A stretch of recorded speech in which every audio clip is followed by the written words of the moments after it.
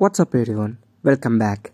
If you're new here, I am Aditya Mulukuri, the host of Tats Podcast, the great feature for your bright future.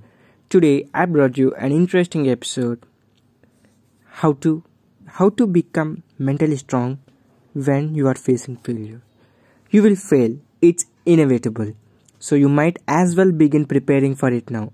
The failure may be small, like say making a mistake on a client engagement, or it may be quite grand, like losing a job you valued. How you handle that failure can raise or lower the risks of failing again and shape your legacy as a leader. Some people handle these setbacks well, others not so well. In my work, I have observed several common themes among those leaders who tend to cope particularly effectively with the inescapable. Number 1. Acknowledge the failure and put in the perspective. You can't begin to bounce back from a mistake if you don't admit you have made it. As obvious as it sounds, it's clearly not always easy to do. Research shows that owning up to their mistakes is the key factor separating those who handle failure well from those who don't. Those who were derailed, perseverated, and didn't talk to others about it, they made little attempt to rectify the consequences. Those who weren't derailed did the opposite.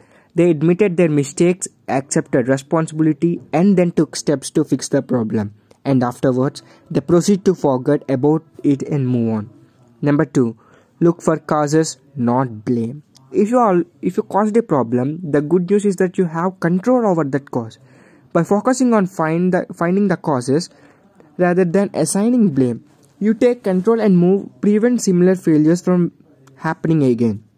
Thinking in terms of causes other than blame is similar to adopting that Carol Dweck describes as a growth-oriented rather than a fixed mindset. A fixed mindset tends to leave us helpless and ready to wilt in the face of challenge.